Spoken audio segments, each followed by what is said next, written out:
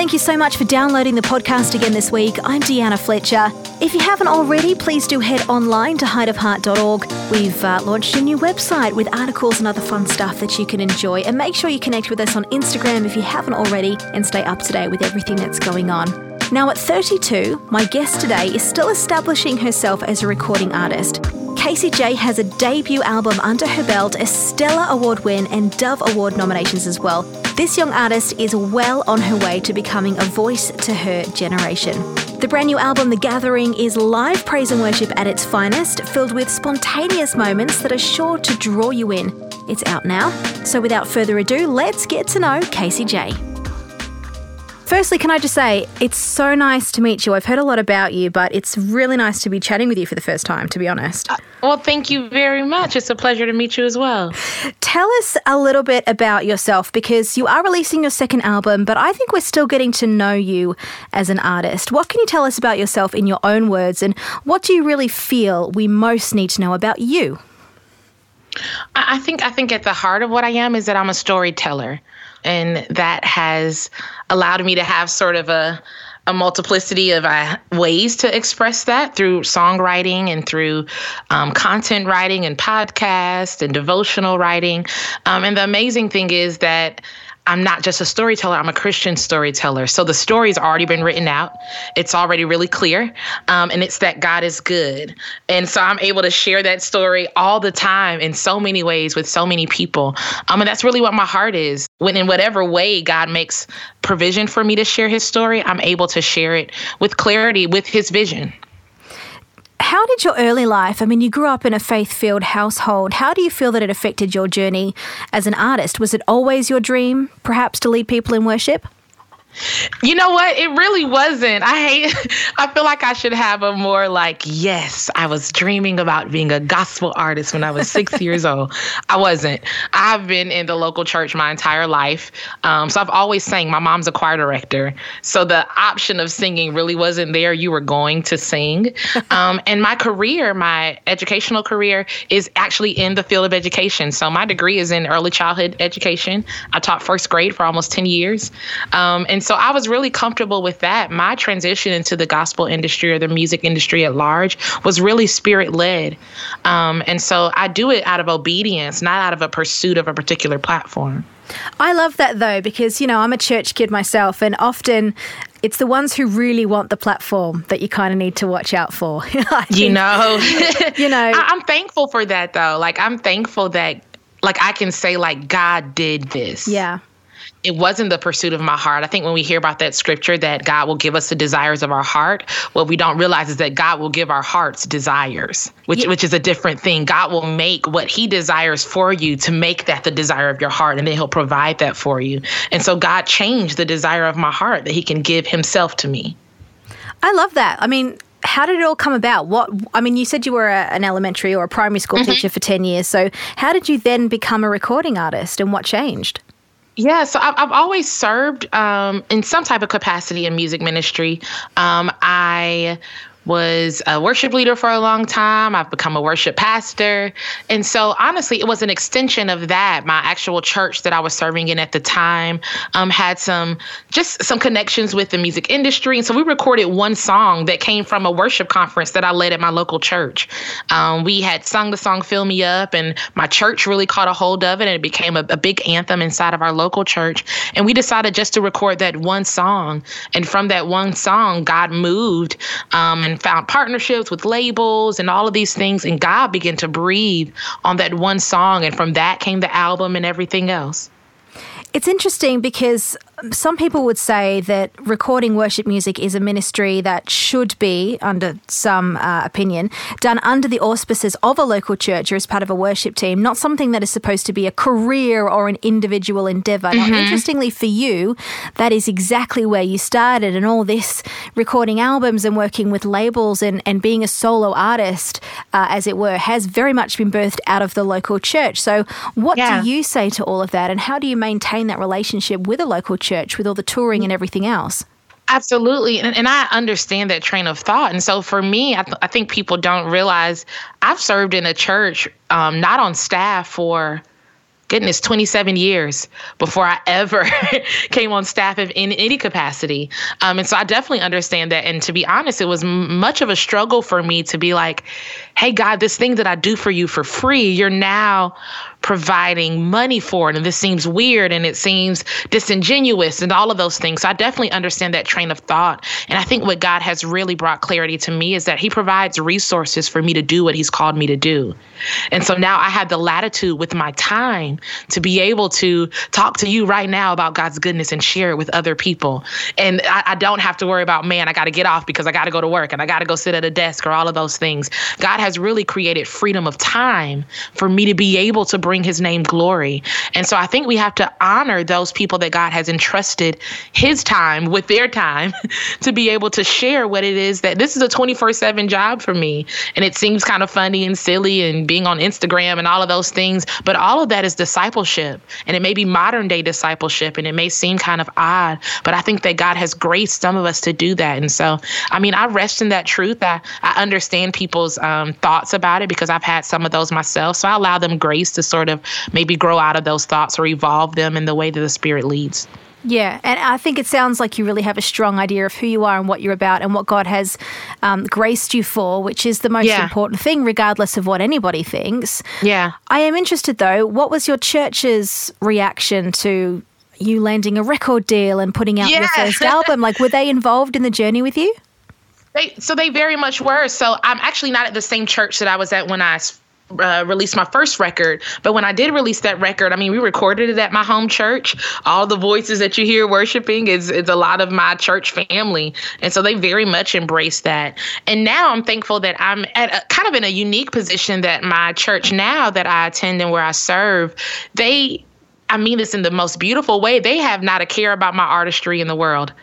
Like, it doesn't matter to them that I'm Casey J. I'm Casey, and these are my pastors, and they correct me, they call me, they guide me, and you know, if they want Casey J to come to their church, they make facilitations for that. But that's not at the forefront of my relationship with them, because at the heart of what I've done, and people ask me all the time, like, how do you get to do this and how do you get to do that? I've served my way here. And so if I stop serving because I've gotten to a particular platform, I've lost the journey that I've taken to get to the place that God has called me to. So just because you have a different platform does not mean that I stop serving. So I still serve in my church. I'm not on staff there. I'm just there whenever they need me and however they need me to do. That's so encouraging, though, that you are able to fulfill what God has put on your life, but you also have that personal support from a local church as you go out and about. And it's very hard to do things on your own, ministry or not. Absolutely. And I have learned that over the past couple of years, how much we need community, and that's the heartbeat of God. He chose to reveal himself to us in community as a Father and the Son and the Holy Spirit. And so we take that same model when we're able to do his work. Yeah. Well, speaking of things that you've learned, the debut album did rather well. You've picked up awards and nominations and all this good stuff. What do you think that you've learned through what you've done to date, whether it's been serving or releasing your debut album, that you're now applying to your second release, The Gathering? What have you learned that you're applying now? Yeah, I think, man, and even when you say that, I get so uncomfortable and awkward when people start talking about awards. I thought that because you said nothing. There's silence on the other end, and I thought she doesn't like it. But it is an honor. No.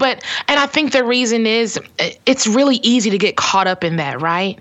And so once we sort of get an award or we get some type of notoriety, then we start taking ownership of what God is doing. And so for me, the lesson has been that I am a really small part in the large, amazing, humongous, sometimes inarticulable work that God is doing here on the earth. And so it's like simultaneously as I'm finding out how big God is, I'm also finding out how small I am. And yeah, a song is great, and it's great that they sing my song in places that I'll never set foot in. But what's even greater is that God's work is being done in the earth and that he's entrusted me to be a part of it. Yeah. And so I think that reality has really settled my heart. It settles my nerves when people start talking about awards and I start sweating in my armpits and stuff like that. It settles my heart. Like, I'm a small piece in the big work that God is doing. And this is not something that's of my own accord or because I'm so perfect or I can sing so well. It's God in his sovereignty and in his graciousness has allowed me to partner with him in that. So what do you think that you've learned then from your debut that you're now applying to your second album, The Gathering? And also, I wonder, why go for a live album for your second record? Because sometimes, well, I think a lot of the time people might just go back into the studio, but instead you've decided to gather people to get together and do something live and spontaneous. Yeah, I mean, I've learned that I'm a piece of a really big story, right? And so my piece right now is to talk about the fact that Acts 4:31 says that after they had prayed, the place where they were gathered together became shaken, and they were filled with the Holy Spirit, and they walked away speaking the word of God with boldness. And I think sometimes we think those gatherings are exclusive to Sunday mornings, like at 9 a.m., and that's where God is. And what I've found is that God is every place that we choose to gather and recognize his presence. So for the second recording, instead of doing, and my first recording was live as well, but instead of even doing a live recording at a church, I took about 50 friends to a farm outside of my home city, and we recorded everything outside. And the crazy thing was that God was just as present on a farm with horses and llamas and hogs surrounding us as he is in a mega church. And I think that story is something that we need to be articulating outside of the walls of the church, that he's not just for Sunday, he's not just for the elite, that he is for those people who are hungry for him.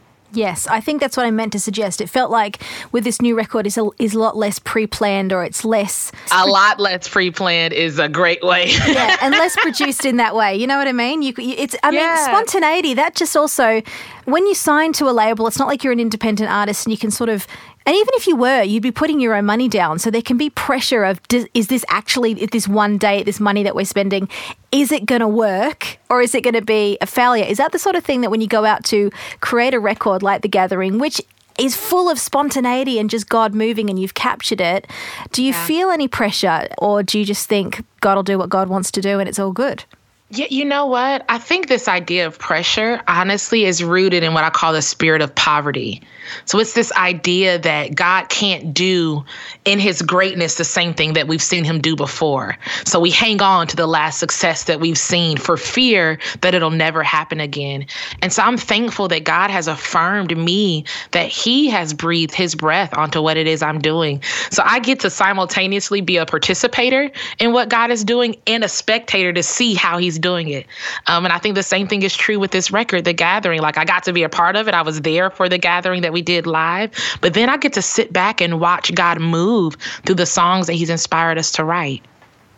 And speaking of pressure, the more that your profile does grow, whether it's online or whether it's through awards or album sales and touring and, just the general, people are getting to know you more, embracing you more, I think, as an artist, the more they get to know you, the more they worship together with you, whether it's through a record or live in person. It can be hard for women in the limelight to think about pressure on how you look, and I guess it's mainly how you look, or am I enough? Do you feel any of that kind of pressure, or if you have, how have you responded to it? I think it's hard because in what we do is absolutely divine and it's special and it's God inspired, but we are wrapped inside of humanity. And my humanity happens to be a Black girl. And so, of course, it's like, oh, how's my makeup and how's this and how's that? And then, I mean, we deal with the regular pressures of society with this sort of curated visions that we see and this sort of curated content that we're completely inundated by. And so for me, I make it a point to sort of make sure that I am mindful of all the things that I digest. I make it a point to share with God whatever my concerns are so that I don't suffer from the spirit of comparison. And I think that that's not something that's unique to someone who's an artist. That's just sometimes a part of being a girl, like knowing that, God, you made me exactly how you wanted me to be made. And it's my job to maintain that and to sort of have stewardship of my body and my mind and my spirit. But the unique features of who I am are all your design. And I think that I have to continue to remind myself of that, or just like anybody else, man, all the pressure of being perfect or looking perfect will kind of sweep us away. Absolutely.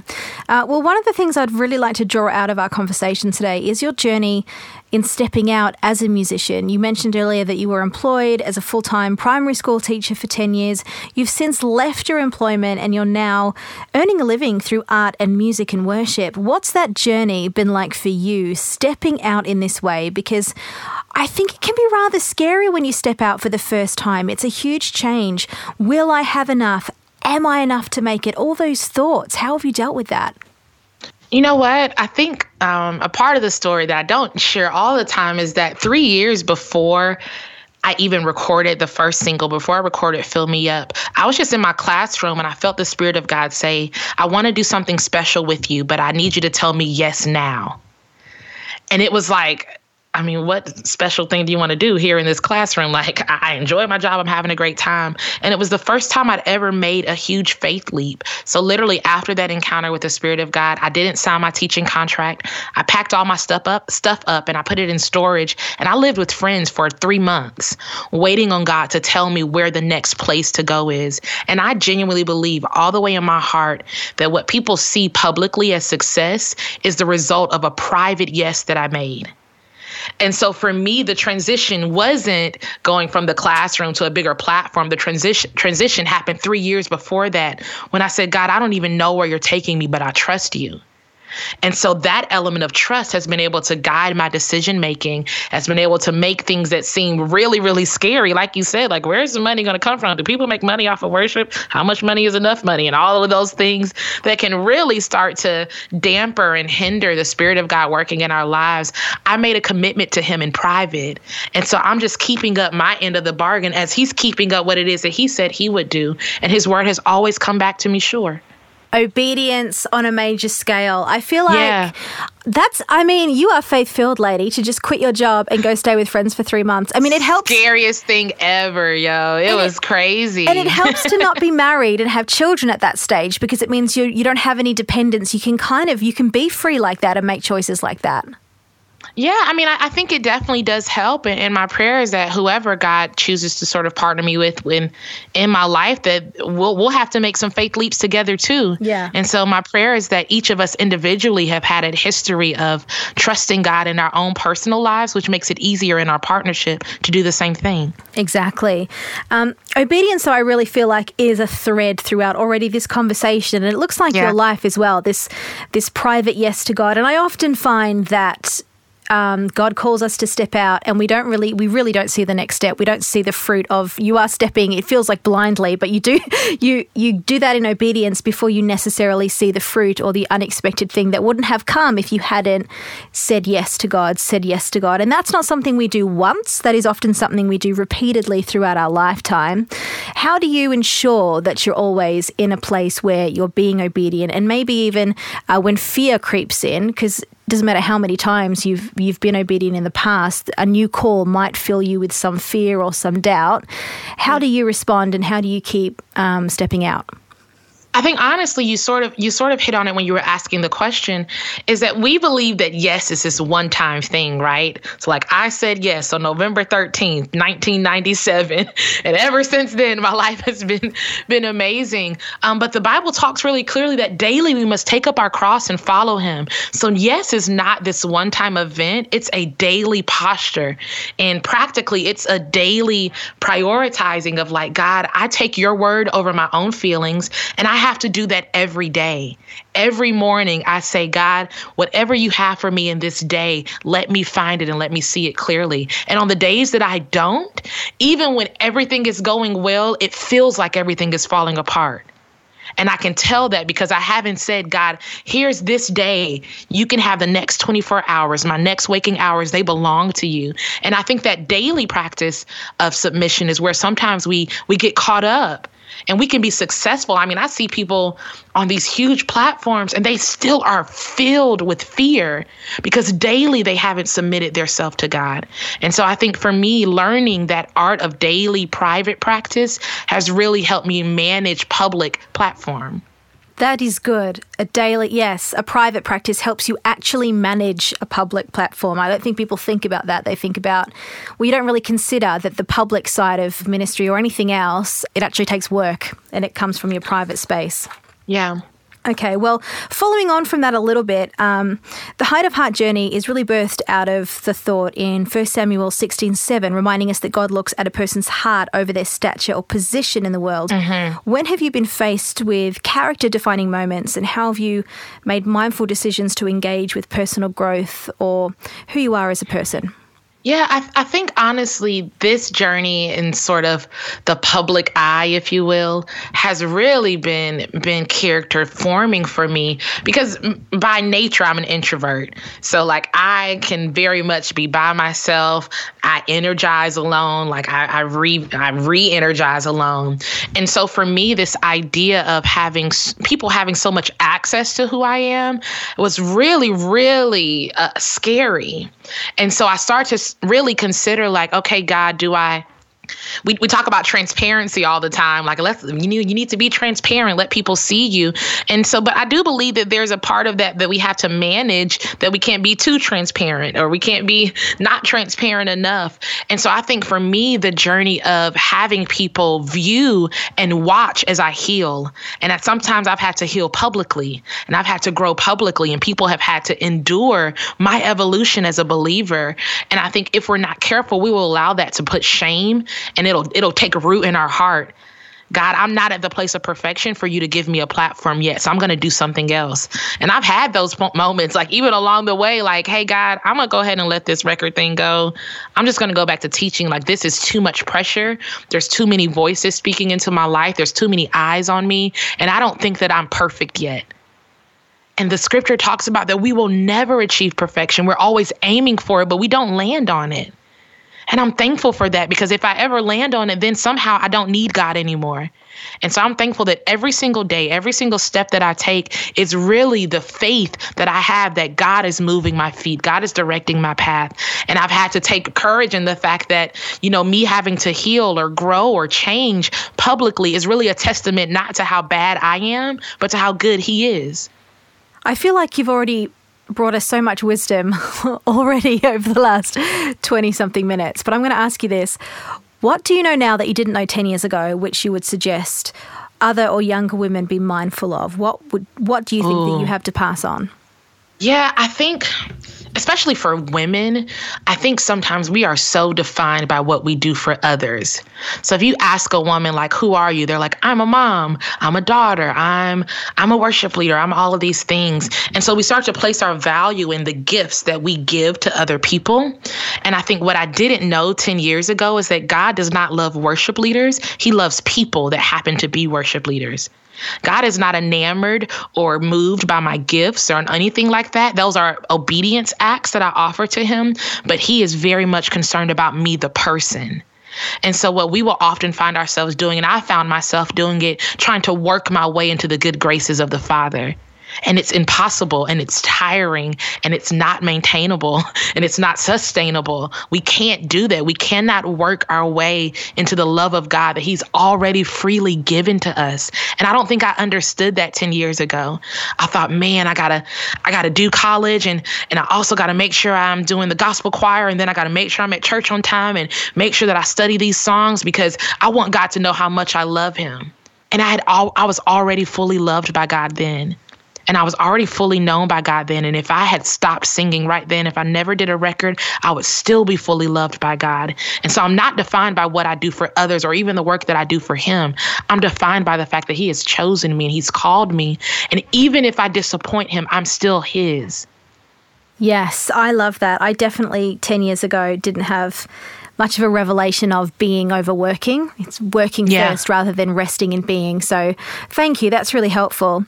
And thank you so much, KCJ, for your time today. The new live album, The Gathering, is available now from Tyska Records and Integrity Music. Before I let you go, let me ask you, what is next for you? You've got an album out, of course, at the start of the year, but what else are you hoping for in 2019 that perhaps we could pray for?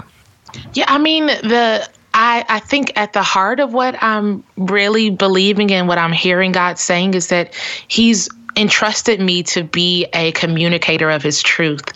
And some of that has to do with music and some of that is other platforms. I tell everyone all the time, I'm no one's preacher by any means, but God is also opening doors for me to be able to have conversations like I'm having with you now. It's this sort of one-on-one on larger platforms. And so, different conferences and women's conferences and worship conferences and different settings where I'm able to communicate the things of God. And so honestly, if I were asking for or prayer for anything is that God continue to entrust me with his words, and that I speak only what he says, and that I don't feel the pressure of adding more to it or subtracting something from it, that God can trust me to consistently repeat only what it is he's saying. And I think that that's something that I pray for myself daily, and I would love for other people to partner with me in that prayer as well. That is a wonderful goal to have, and we'll certainly do that. Thank you so much. Thank you. And that is it for another week. Thank you so much for listening. Do make sure you go out and grab a copy of KCJ's brand new record, which is sure to really draw you in, I think, to moments of just worship without boundaries. You can get it from Spotify, iTunes, wherever you like to get your music from. It's called The Gathering, and I'll be back next week with a lot more. If you haven't already checked us out online, make sure you do that and connect with Heart of Heart across Instagram, just, wherever. Head to the website. There's heaps of free articles and stuff on there now for you to enjoy as well. Thanks for your company. I look forward to speaking to you again soon.